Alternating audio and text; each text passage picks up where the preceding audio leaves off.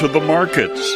Hello again with Max Armstrong. I'm Orion Samuelson here for our weekly look at market activity from Wall Street to the wheat fields to the feedlots in the country. Taking a look at what happened at another very eventful week in the marketplace. Our dateline, Chicago, Friday, December 20th. And how did we trade on this final trading day of the week going into the holiday season shutdowns at the markets because of Christmas and New Year's? Well, stocks hit record closing highs again today. And the S&P 500 registered its biggest weekly percentage gain since early September, after data showed an increase in consumer spending and investors continued to be optimistic about developments in the U.S.-China trade dispute. And President Trump started the day by saying he had made progress on issues all the way from trade to North Korea and Hong Kong after speaking with Chinese President Xi Jinping. And that dispelled fears of another escalation in the two countries' trade war. And the S&P 500 also hit a seventh straight intraday all-time high in its longest streak of record intraday highs since October of 2017. And the Nasdaq ended with gains for an eighth session in a row. One analyst in South Carolina said, "This time of year tends to be a tailwind for the market," and he went on to say there's nothing obvious between now and the end of the year that would change the direction we're heading, so it's kind of a melt up. The Dow Industrial Average gained 78 points for the day. It ended the day and the week at 28,455. The S&P 500 gained 15 points to end the day at 3221, and the Nasdaq Composite added 38 points today to end the week at 8925. The S&P 500 rose for a fourth straight week, gaining 1.7% for the week, and that's its biggest weekly gain since early September. Consumer spending, which of course is a key to U.S. economic growth and a major focus for investors, rose 0.4% in November. And that added to a string of upbeat data that have helped put a damper on recession fears, which really dogged markets earlier this year. Volume on U.S. exchanges hit the highest in a year, boosted by quadruple witching, in which investors unwind positions in futures and options contracts before their expectations, and about 11,530,000,000 shares changed hands today. Nike was down 1.2%. That coming after the world's largest sportswear maker reported lower than expected growth in revenues, particularly from North America. Cruise operators were among top percentage gainers in the S&P 500, led by Carnival Corporation, which jumped 7.5% after forecasting a 2020 profit largely above estimates. But then on the other side, shares of U.S. Steel tumbled nearly 11% after the company said it expects a bigger than expected fourth quarter loss. The recent record run could make it harder for stocks to rally once the next earnings season begins, according to our South Carolina analyst, noting that there could be increased volatility. As a matter of fact, there tends to be increased volatility in all markets at this time of the year because a lot of traders take a holiday vacation, and that means lower trading population on the floor, which means that markets can move on really not much news. The other market this week that we keep an eye on, oil prices fell today, but both benchmarks logged a third straight weekly gain, and the easing of the U.S.-Chinese trade tensions, which has boosted business confidence and the outlook for global economic growth. Brent crude futures settled at $66.14 a barrel. That's down 40 cents for the day, but it marked a weekly increase of around 1.4%. And U.S. crude futures settled at $60.44 a barrel, down 40 cents or 1.25%, while gaining about 0.6% on the week.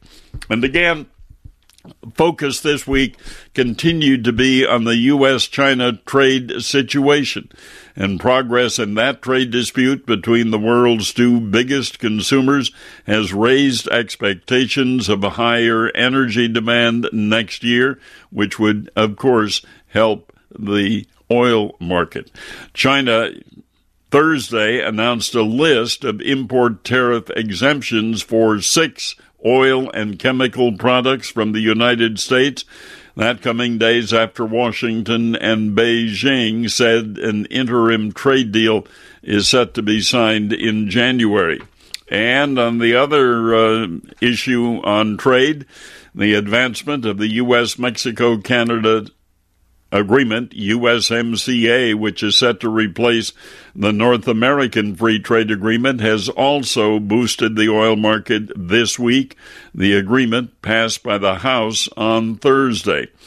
But then there's also some selling of the Christmas and New Year's Day holidays, and that would push prices lower, according to Phil Flynn, the analyst at Price Futures Group in Chicago. He said, "We've had a pretty good run the last couple of days, and I think the bulls are nervous about carrying positions into the holiday."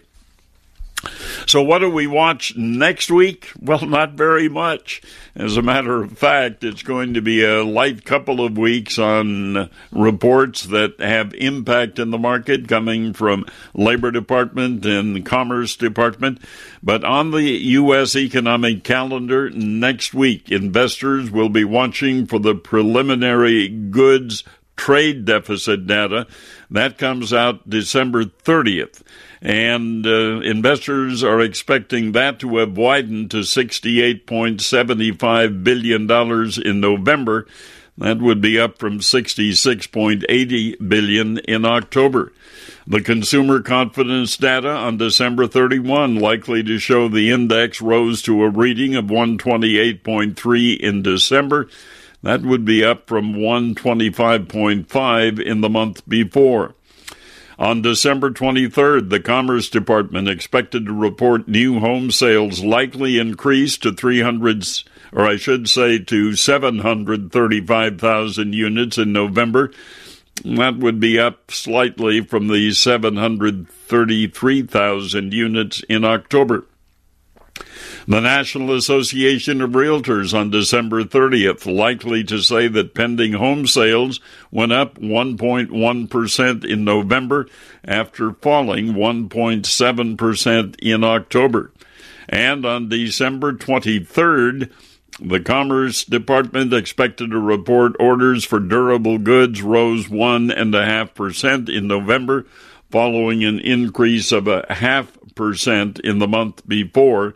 Data from the Labor Department on December 26th will likely show initial claims for state unemployment benefits for the week ended December 21 fell to 220,000 from 234,000 the week before.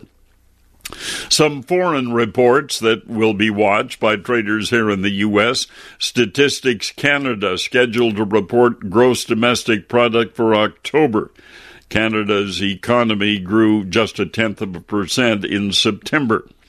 And the other member of the new North American Trade Agreement, Central Bank of Mexico, will publish minutes from its last monetary policy decision on January 2nd. And Mexico's trade balance data for November is scheduled for release December 27. Mexico posted a $489 million trade surplus in October. That's when adjusted for seasonal swings. So internationally, some data will be coming out that traders are going to be watching here in the United States, but no major reports that will have much of an impact on the market, although the housing situation, which seems to be making some recovery, will certainly get a look from investors in this country. And some of the news that made headlines this week on Wall Street that helped the bullish trend: U.S. economic growth nudged up in the third quarter, and the economy appears to have maintained the moderate pace of expansion as the year ended. Other data today showed consumer spending increased solidly in November, adding to a string of upbeat data that really has helped quell the recession fears. Gross domestic product increased at a 2.1% annualized rate, and that according to the Commerce Department in its third estimate of third quarter gross domestic product. That number was unrevised from the previous month. We continue on the markets. Richard Brock is in the studio with me this weekend. Lean up to the microphone there, sir, and say hello to your many fans and friends. Max, good afternoon, evening, morning, whatever it is. Will they be listening to this? And it's an interesting time of the year. Well, we received the other day some new numbers from the USDA and their World Ag Supply Demand Report. But was there anything new other than changes of international numbers? I don't recall, having been in the business now for 43 years, I don't recall a report that didn't change anything. Nothing changed in corn balance sheets, nothing changed in soybean balance sheets. You'd think they would have found something to change, but, I think they're probably pretty accurate. I think a lot of farmers are still hoping that they lower their corn yield estimates, and in the surveys we've done with our own subscribers and audiences that we've spoken to in the last 2 weeks, we actually think the next time they will raise the yield slightly. They're at 167 right now in corn. We think it's probably going to end up around 168.5 or higher. It's not going to go down. Almost everyone. We just finished a series of 6 seminars throughout the Midwest, and every audience, 90% of every audience, said their corn yields came in higher than they expected them to be, 3 months ago. It's still below last year, but corn yields came in pretty good. Same thing true in beans. What did you hear? I want to come back to analyzing that crop and that crop size in a moment, but what did you hear from the growers? What did you pick up on? As you've been out with a number of producer groups, what strikes you about their marketing of the crop, their marketing earlier this year, or what they've done in a total income standpoint for 2019? Nothing's changed in 43 years. I mean, people still think the same way. They still do the same things. I tell audiences now that the two biggest issues farmers face in marketing that no university teaches is confirmation bias, believing what they want to believe, only wanting to believe bullish news and not looking at everything. And the other thing is habits. And I learned this from a church retreat, that the biggest problem we all have in trying to make changes is we don't want to break our old habits. And, a typical one in amongst some farmers, today's generation markets the same way their dad did, who marketed the same way their dad did. And if you can't break those habits, marketing results will never improve. And so what we saw this week, and we were all the way from Lafayette, Indiana to Kearney, Nebraska. And we just finished off this week in Kearney, Sioux Falls, South Dakota, and Mankato. Great turnouts at all meetings. And, farmers were very optimistic, and they're very pleased. Those that marketed well this past year, by the time you throw in their insurance payments and their Trump dollars, the biggest issue for a lot of these farmers is, how am I going to avoid paying such big taxes this year? I mean, that is actually a real problem with a lot of farmers. And then you've got the bottom 10% that are still storing last year's corn. So this is no different than any other year. I mean, you've got the top 10% and the bottom 10% and a lot in between. And, overall, too, what we saw is a real mixed bag in recent farmland sales. Everything from, I can't believe that farm brought so much, to there was a no sale. And there have been some no sales in all the key states in the last 3 weeks. And then there are some sales that are, near record highs. And if you're in an area where livestock producers are wanting to expand and they need a specific area to put in new hog buildings, because there's a lot of restrictions even in Iowa where they can put in new hog buildings, you get into an area where hog buildings can be constructed now, and the prices are going crazy. Northwest Iowa would be a good example of that, would it not? Mm-hmm. Right. I mean, there's some land that's gone for $19,000 an acre, and probably not real big tracts. But, nevertheless, I mean, there's some really, really strong areas. And then if you get into areas that there are pockets that didn't have good crops this year and maybe haven't had good crops 2 out of the last 3 years, and the farmland market is relatively soft. But, again, not really real weak. I mean, there's still a lot of money out there and a lot of money. And we also found, every sale that was mentioned to me, it's always a farmer that bought it. I mean, the investors are not buying that much right now. It's almost all farmer purchases taking place. So, I think it's an optimistic attitude that most farmers have right now. And, of course, the pork guys are doing very well. Beef is a mixed bag, some doing very well, some doing just okay. And there it depends, again, where a farm is located, because the biggest issue some of them have is just getting available feed. Lack of forage, lack of corn. So it's really mixed. And but overall, and then you've got a few areas that still have corn in the field. North Dakota's got some real issues there, and there's pockets everywhere where corn's still in the field. And some farmers are just waiting for it to dry down. Now there are pockets that corn's still coming out of the field at 20 to 30% moisture. I heard that this week. I heard a grower in Wisconsin tell me that he had corn that was coming out of there like 28, 29% moisture. Let me ask you about that corn that is still standing. Wisconsin, the Dakotas, what's happening with that corn? And are we missing in the estimates of crop size some significant quantity of corn that's either going to decline in quality out there and a decline in quantity? I'll tell you one thing I did learn in the last 2 weeks, and this is a fault we all have as human beings, is picking one fundamental and wanting to think that's really going to turn the market around. And I do think, Max, there are a lot of people say, well, there's too much corn in the field, it's going to be really bullish. Well, if you take 800,000 acres off of the harvested corn acres, and with the yields that are going to have, you're probably only talking maybe 20 million bushels of corn. It's not going to change anything. It's not a big enough fundamental, nor is the low test weight. That's another issue that a lot of people want to hang on right now. So, low test weight means we're going to feed a lot more corn. Yeah, we'll feed a little bit more, but again, that's not a major fundamental. So those two things you feel are not significant enough to really move the needle? They're not significant enough to move the needle. The key thing right now, two key fundamentals. One is a lot of this old crop corn was carried over, has to be priced before the end of January, a lot of it. Okay, that's keeping a lid on any major advances. It's not that we can't go up, but that's not a bullish factor. And the other thing is, you look at early seed corn sales, and everything points to the fact, that we'll probably have 94 million acres planted this year. Well, if we get 94 million acres, have a normal crop, just saying a national average yield about 176 would be trend line, we're back to 2.2 billion bushel carryover. And or 2.4, and you're looking at prices that will probably be 50 cents a bushel or more less than they are today if we have that. So that's what we're looking at. What are we going to plant? How many acres are we going to get? And then we'll start working on weather. But while our carryover is down from a year ago, no doubt, it's not tight enough to really cause any major bull market. And our long-term issues in corn is we've exported all of our technology now. 20 years ago, Max, we had a comparative advantage. U.S. farmers had a comparative advantage in raising corn.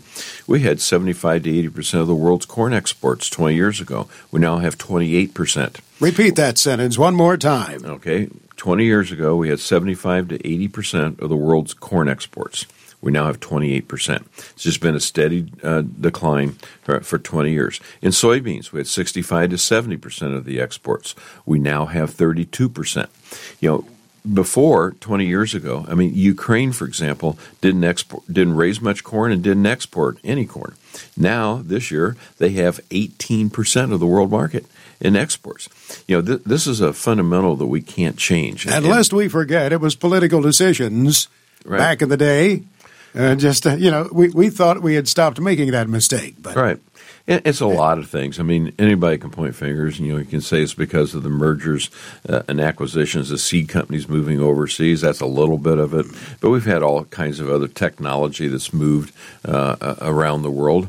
And we made decisions. Decisions were made in Washington to stop for one reason or another to disrupt exports. And it hurts long term, doesn't it? Yes, it does. And, once it's lost, it's very difficult to get back. And I don't know how that's going to be done. But, so you got a lot of farmers now looking for alternatives. And, I think the one thing that kind of concerns me, we had the worst production year that I can remember in 43 years.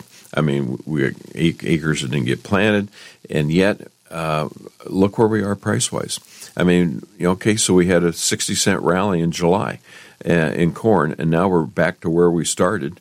And, then the other thing, I think producers need to keep in mind two old rules of thumb that have always worked. Old rules of thumb meaning never store a short crop, always store a record crop. This is a short crop. Short crops peak early and have a long tail. This one's set up for that. And every time it happens, people say, but this one's going to be different. Max, they're always a little different, but the results are almost always the same. And, our clients right now, we're 90% sold in old crop corn and 40% on next year's. And, we're 90% sold on the 2019 crop. Right, and 40% priced on the crop that will be planted this coming spring. And, some people are even heavier than that. We've had a lot of opportunities to sell corn over $4. And, those are good prices. And I think if we plant 94 million acres, we're going to wish we'd have sold a lot more. And, there'll probably be another opportunity here down the road. And, we could be making a short-term bottom right now this week. But, it's hard to be optimistic in this corn market. And when you've got a good basis like this, we encourage farmers to, take advantage of that and put some money in the bank. How about a quick comment on soybeans? Soybeans are a little bit different animal. Carryovers dropped considerably in soybeans. Again, we've lost a lot of our export market. We expect 80 million acres to be planted this coming spring in soybeans. But the carryover there is tight enough. We're heavily priced in soybeans too, and we have our customers right now 65% priced in old crop beans, and 40% in the new crop. But once again, a couple months ago we had some really good pricing opportunities, and that's when we did it. And we've just been sitting now, and so I don't know. Put a gun to my head and say be bullish or bearish soybeans, I think I'd duck. I don't have a real strong opinion on it. And so you get sharp rallies in here, I'd sell a little bit, but I don't think a farmer has to worry about the soybean market falling apart here at all. I want to come back to how we began this discussion. And I don't want to make somebody feel bad because they didn't successfully market in 2019, but I want to underscore the fact that folks who really focused on the marketing of their crops, along with collecting a government payment to make up for the trade war, presumably, along with the insurance, another way of managing their risk, there were producers who did okay this year. Not okay, great. There are a lot of producers. Their biggest concern this time of year is income taxes. And so the lesson should be, going into 2020, absolutely. If you've never focused on marketing, this is the time to do it like never before. That's right. Well, it's a good thing that Armstrong and Brock aren't stuck in a rut. We're not creatures of habit. Good to see you, sir. Right. Thanks for coming in as always. Merry Christmas to you, Richard. You too, Max. Richard Brock joining us this weekend. Well, there was quite a bit of positive trade news this week with the passage of the North American Free Trade Agreement, NAFTA 2 as I call it, the Canada-U.S.-Mexico agreement. That was finally approved in the House, and we also made progress on the China-U.S. trade front. As a matter of fact, President Trump this morning, talked with Chinese President Xi Jinping and claimed progress between the two governments on issues that have divided them, from trade to North Korea and Hong Kong. The two leaders spoke a week after their envoys sealed the Phase 1 agreement aimed at ending that 18-month trade war that has rattled markets and raised tensions. President Trump announced the phone call in a tweet, and China Central Television said the Chinese president spoke to President Trump at the request of President Trump. In the tweet, President Trump said, had a very good talk with President Xi of China concerning our giant trade deal. China has already started large-scale purchases of agricultural product and more. Formal signing is being arranged. Also talked about North Korea, where we are working with China, and Hong Kong, according to the tweet from the president earlier today. But there's no question that closing on Phase 1 of a U.S.-China trade agreement had an impact on all of our markets, not only in the United States, but in many other countries of the world, because it did indicate that maybe we could get onto other issues besides the trade issues that have certainly concerned us. And then, of course, the House this week approved that new NAFTA agreement, as I still like to call it, and the House passed the legislation by a vote of 385 to 41. There were 38 Democrats, 2 Republicans, and 1 independent member voting no. But the bipartisan vote contrasted sharply with Wednesday night's Democrat-only vote to impeach President Donald Trump. And so we can, I think, expect to see results of that U.S.-China trade agreement. We're already seeing an increase in Chinese imports of U.S. pork. That has made the pork industry happy in this country. Certainly pork producers who have been waiting for it to happen because of the African swine fever epidemic in China that has taken the lives of about half of the hogs in China. And pork is an important ingredient in that country, and they're approaching some holidays that pork is the feature of the menu. So let's take a look at where we ended trading in this country. Today, U.S. soybean and corn futures ticked higher as traders adjusted positions ahead of the year-end holiday, and crop prices increased after Washington and Beijing last week struck that Phase 1 deal. So as we look at closing prices today and where we'll start on Monday with the trade, the March wheat contract down 2.5 cents today. It will start Monday at $5.4225 a bushel. March corn gained 1.5 pennies today. It'll start next week at $3.87 3/4. And January soybeans gained 3.25 cents for the day. It will start the week on Monday at $9.2825. And then turning to the livestock market, November cattle placements out today topped estimates and expectations. That'll put pressure on the cattle market, according to traders, when we resume trading on Monday. The increase in placements, I think, maybe came as somewhat of a surprise. USDA said there were 12 million cattle and calves on feed for the slaughter market as of December 1. That's up 2.5% from a year earlier. So that will be a factor in the trade when we begin on Monday. And closing cattle prices today at the Mercantile Exchange. The December live cattle contract gained 17 cents to close at $122.22. January feeder cattle, though, down 40 cents, and it'll start Monday at $144.27. And the April lean hog contract lost just a nickel today per hundredweight, so that means we'll start Monday at $77.50 a hundredweight. Well, as we approach the holiday season, we look forward to having you join us again a week from now. Along with Max Armstrong, I'm Orion Samuelson, thanking you for joining us on the markets.